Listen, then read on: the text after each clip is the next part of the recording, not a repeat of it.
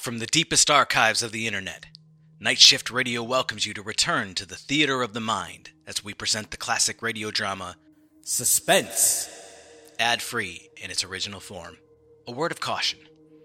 The stories told here are unaltered from their original airing in the mid-20th century. As such, some language used and subjects discussed may be of sensitive nature. And now, close your eyes, take a deep breath, and set your imagination free in a world of mystery, intrigue, and yes, suspense.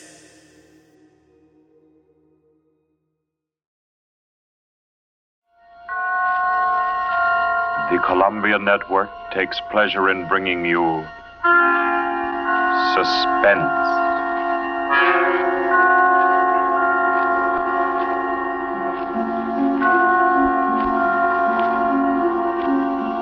Suspense. Stories from the world's great literature of pure excitement. A new series frankly dedicated to your horrification and entertainment. Week by week, from the pick of new material, from the pages of best-selling novels, from the theater of Broadway and London, and the sound stages of Hollywood, will parade the most remarkable figures ever known. CBS gives you Suspense.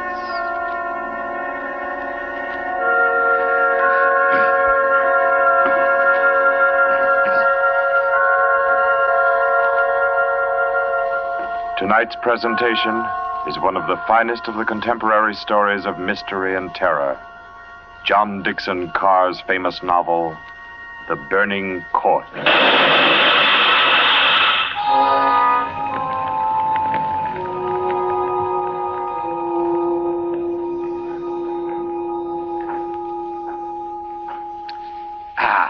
A glass of sherry by the fireside of a beautiful suburban home. What could be more comforting? You're an admirable host, Mr. Depard, and it's really a shame our first meeting is under such a cloud. It's also a shame I have so little time to tell you which one of your guests here murdered your uncle last week.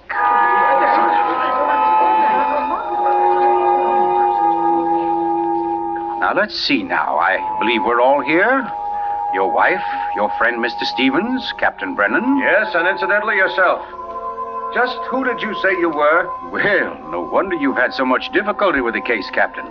My name is Cross, Gordon Cross, the writer. As a matter of fact, it's because of my just completed book, Poisoning Throughout the Ages, that I happen to be here now. And Ted Stevens there happens to be a member of the firm which publishes my work. I'd never seen him until tonight, but I've been told what happened. This afternoon, he began reading my manuscript for the first time on the train.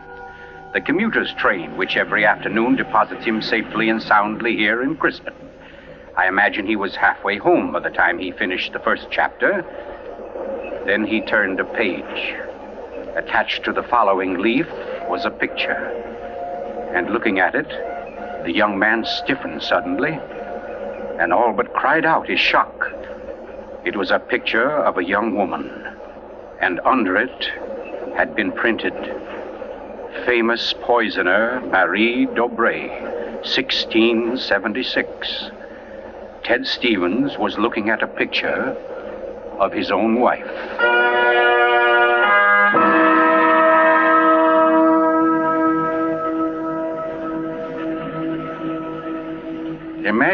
Imagine his 25-year-old wife in 17th century costume. The face, the features, even a wistfulness of expression were identical. Even the name, Dobré, was his wife's maiden name. But no, that was ridiculous. This woman in the picture was, well, one of his wife's ancestors. Yes, that was it. Simply an amazing family resemblance. Marie would be waiting for him at the station, and he'd have to tell her about it. He wondered why, however, she'd never told him about. Oh, well, but you don't discuss such an ancestor, do you? Ted Stevens glanced down at the chapter to which the picture had been attached. It was entitled, The Affair of the Non-Dead Woman.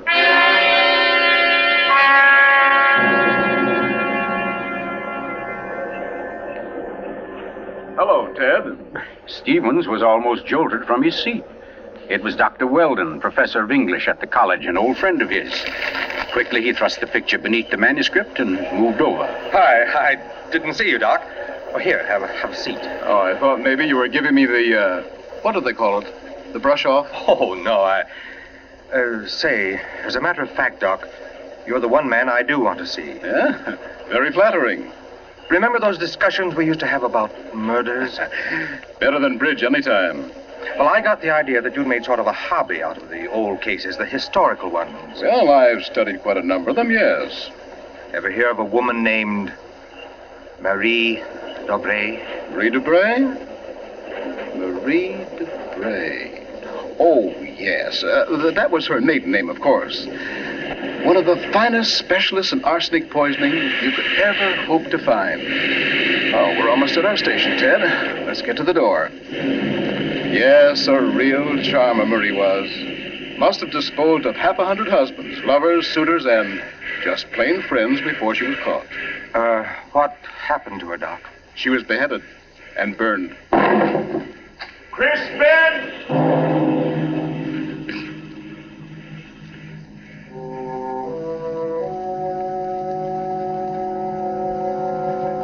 Oh, absurd, laughable. Ted Stevens kept saying this to himself, and yet what he knew was a foolish dread followed him straight through the small suburban station and clung to him as he reached the street.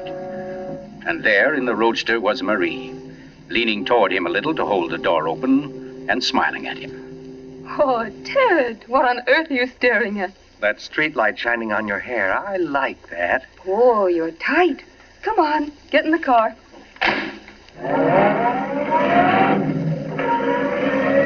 Then, like a wisp of smoke, it was gone. The whole ridiculous fear, the delusion.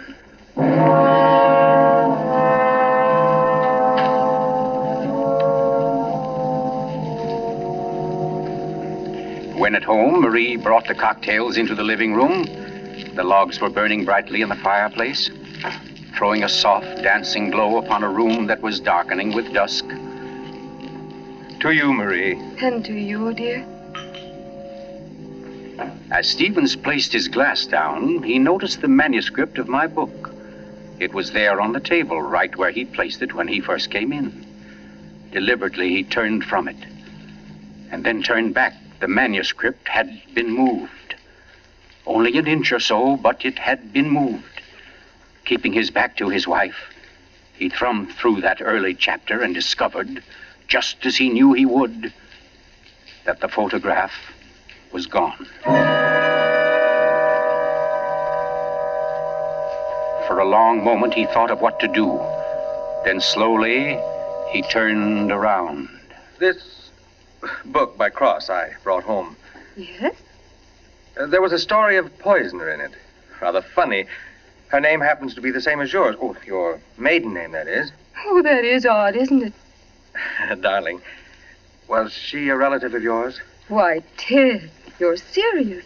In a way, yes. Oh, I don't mean it's really important. It's just that, well, when you run across a person who's a dead ringer for your own wife and who lived 300 years ago and was a top-flight poisoner, well, you like to hear about it, that's all. What on earth are you talking about? Darling, be honest with me. Didn't you look at this manuscript when I was out of the room? No. You didn't take out a picture of a poisoner named Marie Dobray? I most certainly did not. Oh, Ted, what is this all about? What are you getting at? Oh, just this. Somebody took that picture out of that manuscript since I'd been home. Now, who's that? Well, I'll take a look. Wait, I don't feel like... Why, it's Mark Depard. Mark? Ted, wait a second. Yes? Ted, whatever it is he wants, promise you won't do it. Promise I won't do I it? mean, promise you won't get yourself involved. Please, Ted, don't go out tonight. Say, what in the world is... Well, anyway, we can't let him stay outside. Mark, how are you? Come on in. Thanks, Ted. Just thinking about giving you a call later. Oh, let me have your hat. Oh, thanks. Marie, I hope you'll excuse me for popping in like this, but, well, I wanted to talk to Ted. It's rather important. Oh, I don't mind at all. Come on, Mark. We'll step into the library. Oh, you mind, dear? Of course not, Ted. I'll be making the sandwiches for her. Oh, grab that chair in the corner, Mark. Well, let's hear it. What's the trouble? Ted, my Uncle Miles was murdered. Murdered? Oh, the talk hasn't reached you yet, but it's already started. Nothing definite, of course, just that there was something wrong about Uncle Miles' death. But I don't... Mark, are you sure of this? You know he was murdered? I don't know. Of course I don't. I just don't see how it could be any other way. Uncle Miles, you know, had been sick for quite a while, but last Saturday he seemed so much better that Miss Corbett, that was his nurse, decided to take the day off. And, oh, you know all this. You and Marie were over that afternoon. Anyway, Lucy and I went to the club that night, to that masquerade party, and we left the old boy completely alone. I've cursed myself 1,000 times since. But what about your housekeeper, Mrs., what's her name? Henderson. Wasn't she around? Oh, sure. In that little house out in back. We told her to look in now and then, but, well, that wasn't good enough. It was after midnight when Lucy and I got back. Uncle Miles was dying. Ted, it looked exactly like one of his regular attacks, but then later, after he was gone, I happened to glance under the chest of drawers in his room. There was a small silver cup under there, almost drained, and Uncle Miles' cat. The cat was still warm, but quite dead. Oh. I managed to get the cat out of the house and buried without anyone seeing me. Next day, I had the contents of the cup analyzed. It was poison? Yes. Arsenic. Well, what do you want me to do? Help me open the crypt. What? I want to have a private autopsy performed. Help me get Uncle Miles' body out of that vault. Oh, I know it's a tough job. The thing is sealed solid, but we can do it. You mean without the police knowing about it? Without anybody knowing about it. Mrs. Henderson's visiting her sister, and I managed to send Lucy over to the club. You must be crazy. You're playing with dynamite, Mark. This is something you've got to tell the police now. I can't take that chance. But they'll have to know sometime. You're only I've delaying... got to know first, I tell you. You don't understand, Ted. There was somebody in Uncle Miles' room that night, handing him something in a silver cup. Mrs. Henderson was on the porch by the window. She saw her. She saw her? Ted, she thinks it was my wife. Oh, Lucy. It doesn't mean anything to Mrs. Henderson yet, because she doesn't suspect anything, but, well, Ted, you've got to see why I've got to be sure, why I've got to know how Uncle Miles died. Because it wasn't Lucy, Ted. I know it wasn't. Of course not, Mark. She had an alibi. Well, she was with you at the club, wasn't she? Yes. Except for half an hour. I see. You'll help me, won't you, Ted? When do we start? As soon as you can make it. Okay. Come on now. I'll get your hat. You trot on ahead, and I'll come over as soon as I can see Marie. You're not going to tell her about this. Of course not. I'll think of something. Don't you worry about it. No, thanks, Ted. Thanks a lot. Marie? I'm coming. Darling, Mark asked me to, I know, Ted. Here. You better take these sandwiches with you. You'll be hungry. But you knew I was going out? Yes, I knew. You listened to us? I couldn't help it, Ted. I had an idea what Mark's visit was about. The talk about his uncle's death. There's a lot of gossip about it in the village. That's why I tried to tell you. Why I didn't want you to get mixed up in it. But it's too late now, isn't it? I mean, you're going. I can tell by the way you look. Ted, wait a second. There's just one thing I want to tell you before you leave. And that is that no matter what happens, no matter what you find or think or believe, I love you. You'll remember that, won't you? I'll remember you said so, Marie.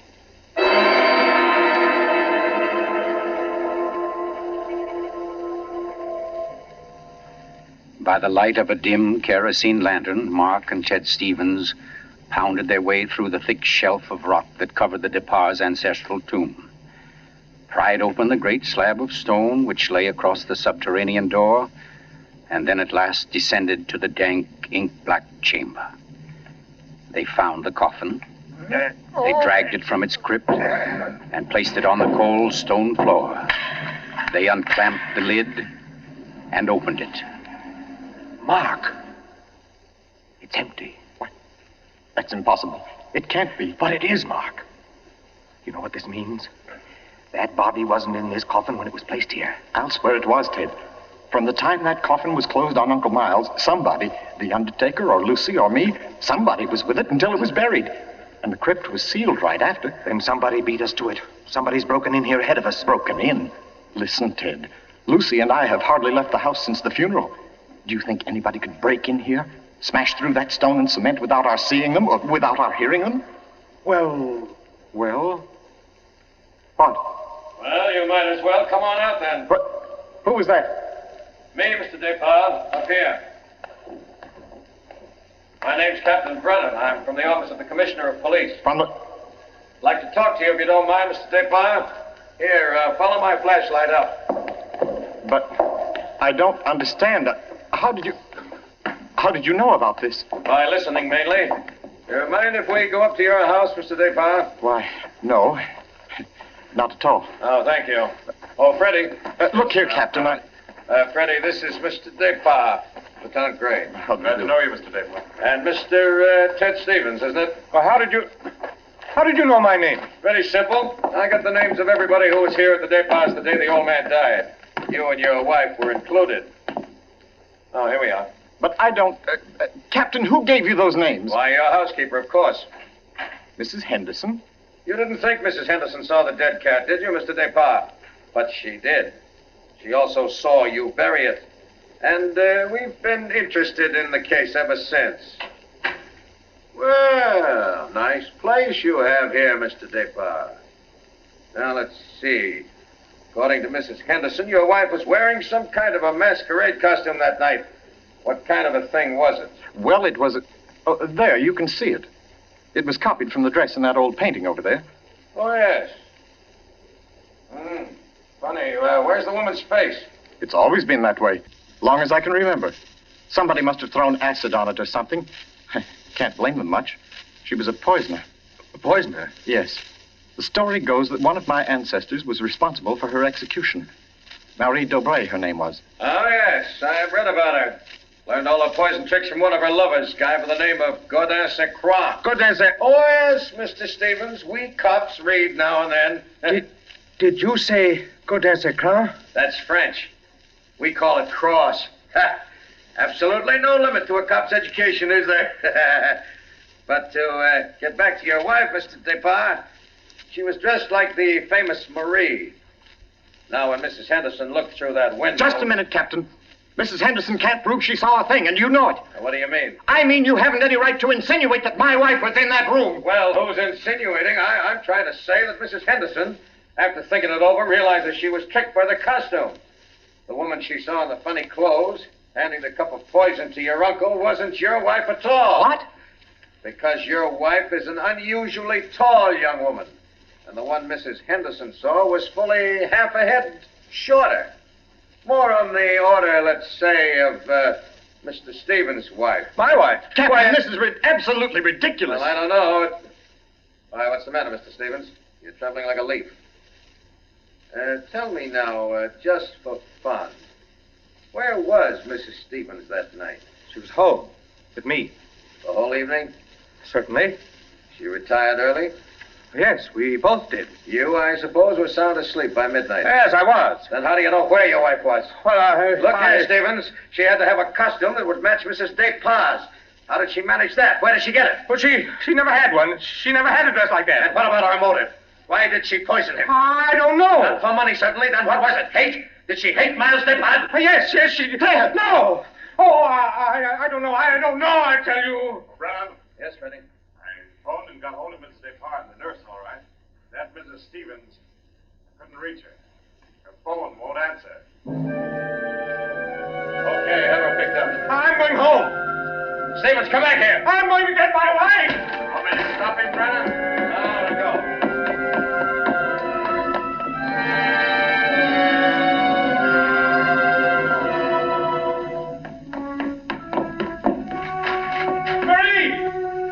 Marie, where are you? It's Ted. Marie, what have you done? Maria. Oh, good evening. Who are you? My name is Cross, Godin Cross. Cross? Where's my wife? What have you done to her? You fiend, what have you done to my wife? Why, nothing at all, young man. Here, sit down. You're lying. Something's happened to her. The police just phoned. There wasn't an answer. Why are you here? Why am I here? Well, because your wife, reading my chapter on the Dobrays, realized I knew more about the family than even she did.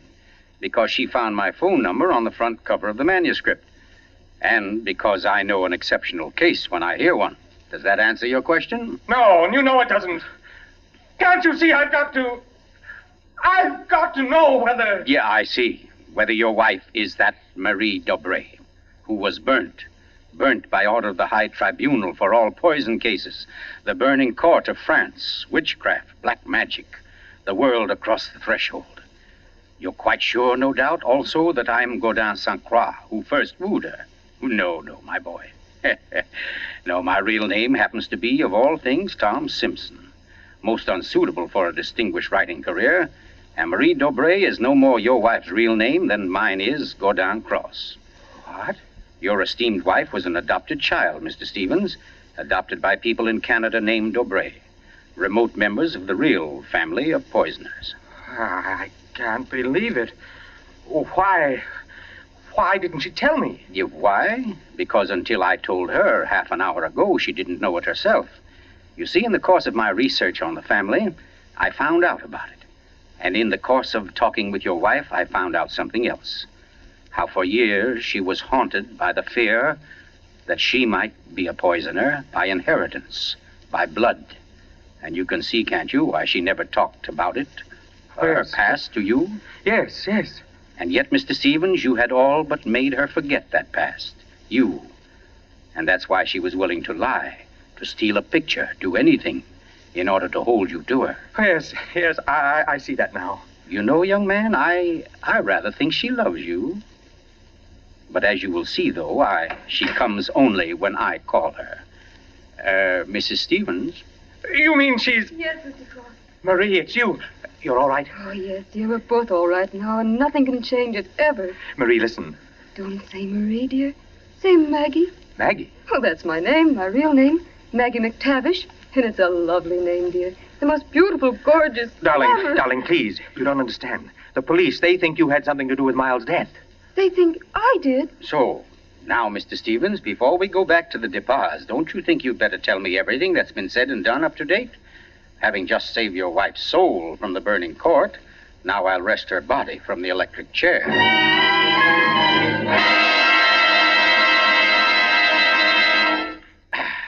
Yes, Mr. Depart, truly excellent sherry.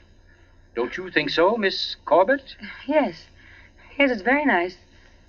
Well, that, ladies and gentlemen, is how I happen to be here. So let us consider first that supernatural hocus-pocus in the crypt. That body that walked out of the sealed tomb. That body that never was in the tomb. Never was in the tomb? No, Mr. Depart. The murderer knew that very soon Mrs. Henderson's story would bring about an investigation. He had to get rid of the well-known corpus delicti. Yes, but who could have kept the body out of the tomb? Who, Mr. Depart? Why, you, sir. What? I don't understand. Well, it's very simple. You had the opportunity. I believe you said yourself you were alone with the body before the burial. And you had the strength. I dare say you carried it down to the furnace, where it's now probably nothing but ashes. Ridiculous. Why would he spend an hour smashing into a crypt for a body he knew wasn't there? Why, Captain? To impress Mr. Stevens, his witness. And also, apparently, you. Oh, that's perfectly fantastic. Fantastic? Oh, no, Lucy. Just comic. And I suppose, Mr. Cross, that I also put on a woman's masquerade costume, went into my uncle's room, and handed him a nice cup of arsenic. No. That had to be done by a woman. Your accomplice, as matter of fact. Oh, now, come. You mustn't all look at Mrs. Depart, because Mark Depart's one noble act was his frantic effort to prevent his wife from being charged with the crime. A crime which he and Nurse Myra Corbett committed. Myra Corbett? Why, you... Yes, sir. Yes, Mr. Stevens, this quiet little lady beside me. Why would I do such a thing? Money, Miss Corbett. A cutout of Mark DePauw's inheritance. Payments for services rendered. That's an absolute lie, Cross. You see, ladies and gentlemen, Captain Brennan never bothered to check Miss Corbett's whereabouts on the night of the murder. Why even think of the nurse? She was the custodian of the old man's health. Oh, you're crazy. You're crazy. And yet who but a nurse could so naturally offer the old man a cup? A cup he was sure contained medicine. You're making it up. The whole thing. You're just And making it who up. but Miss Corbett, living right here in this house, would know what kind of masquerade dress she must copy? Would know when Mrs. Henderson would pass the window that night, pass and see her, and accept her, she hoped, for Lucy DePauw. No. No, that's not true. Oh, I didn't yes, do Miss it. Corbett. Yes, I Miss didn't Corbett, do that it. dress I tell was the you, touch I that wrecked you. That was your own idea, wasn't it? Not Mark's. You weren't content with a mere murderer's share of the profits. You wanted a wife's share, half of the whole estate. You wanted Lucy DePauw convicted and out of the way for good. Well, I give you a toast, Miss Corbett, with Mr. DePauw's excellent sherry. To a particularly ruthless poisoner. And yet, you know, on the whole, I'm rather partial to female poisoners. Why, only tonight I... Get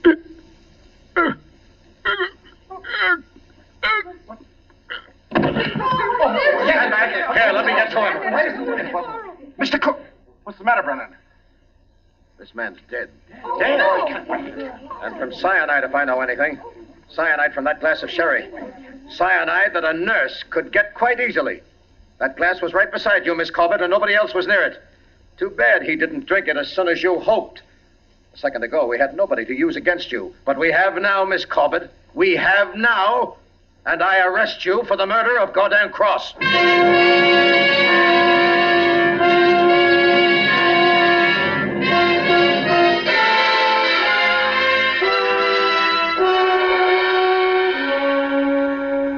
Close to 5 months ago that the prominent author was murdered, and tonight Myra Corbett pays with her life for that crime. The former nurse, at first protesting her innocence, in recent Yes, weeks has grown... I'm in here, dear. Oh. I thought you might... Oh, what did you cut it off for? Huh? What do you mean? The radio. Oh, yeah, well, I thought you wanted to talk. Oh, Ted, don't you think I know you better than that? What was on the radio? Well, there wasn't any... Okay. It was about Myra Corbett. She goes to the chair tonight. Oh, I didn't think you wanted to be reminded. I don't really. But making such an effort to hide it only keeps it alive, doesn't it? All right, darling. Know what I came in to ask? If you wanted a cocktail before dinner? The largest one you've got. Fine. I'll get out the ice cube. I know. If I'll fix up the fire. Okay, Maria, a deal. Where are some papers to start it? Right there by the bookcase. And the name's not Marie. It's Maggie. Because, darling, Marie's dead and gone forever.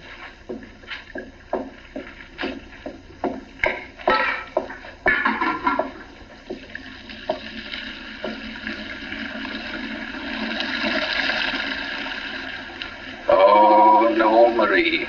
We're never dead. Neither of us. It was your hand that touched that glass. I know that now. And I could return the favor. But instead, I shall ask that you dispatch your husband.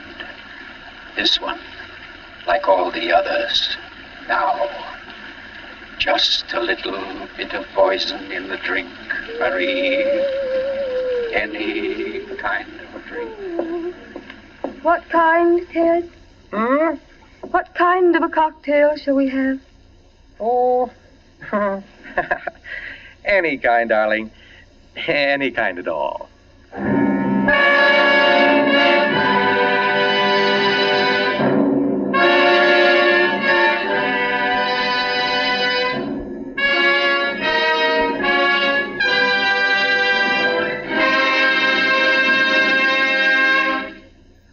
You've just heard The Burning Court from John Dixon Carr's famous novel, the first in Columbia's new series of outstanding classics and chills by world-famous authors. Tonight's play, ladies and gentlemen, has one rather special significance we think you'd like to know about. As you perhaps have heard, every fine comedian is said to cherish a secret desire to do an abrupt about-face. He pines for the part of a blackguard. Well, tonight you witness the fulfillment of one such desire. The role of that literary and quite infamous diehard, Gordon Cross, was portrayed by none other than Hollywood's expert provoker of laughs, Charlie Ruggles, here in New York for the world premiere of his latest screen success, Friendly Enemies. The role of Marie, well, that was enacted by a young lady who long ago won national acclaim as one of Broadway's most accomplished dramatic actresses, Miss Julie Hayden. Thank you, Charlie Ruggles and Miss Julie Hayden, for your splendid performances. The play tonight, as all plays in this series, was produced and directed by Charles Vanda, written by Harold Medford and scored by Bernard Herrmann. Next week, we bring you an intensely exciting and moving drama, The Life of Nellie James. This is the Columbia Broadcasting System.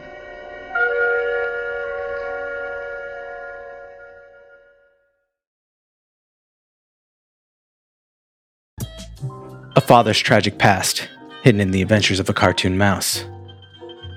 A cautionary tale on the dangers of temporal tourism. A woman searching for answers after the death of an old friend. This is the Storyteller Series, a Night Shift Radio original. Every month we bring a new short story to life in a full-cast audio drama.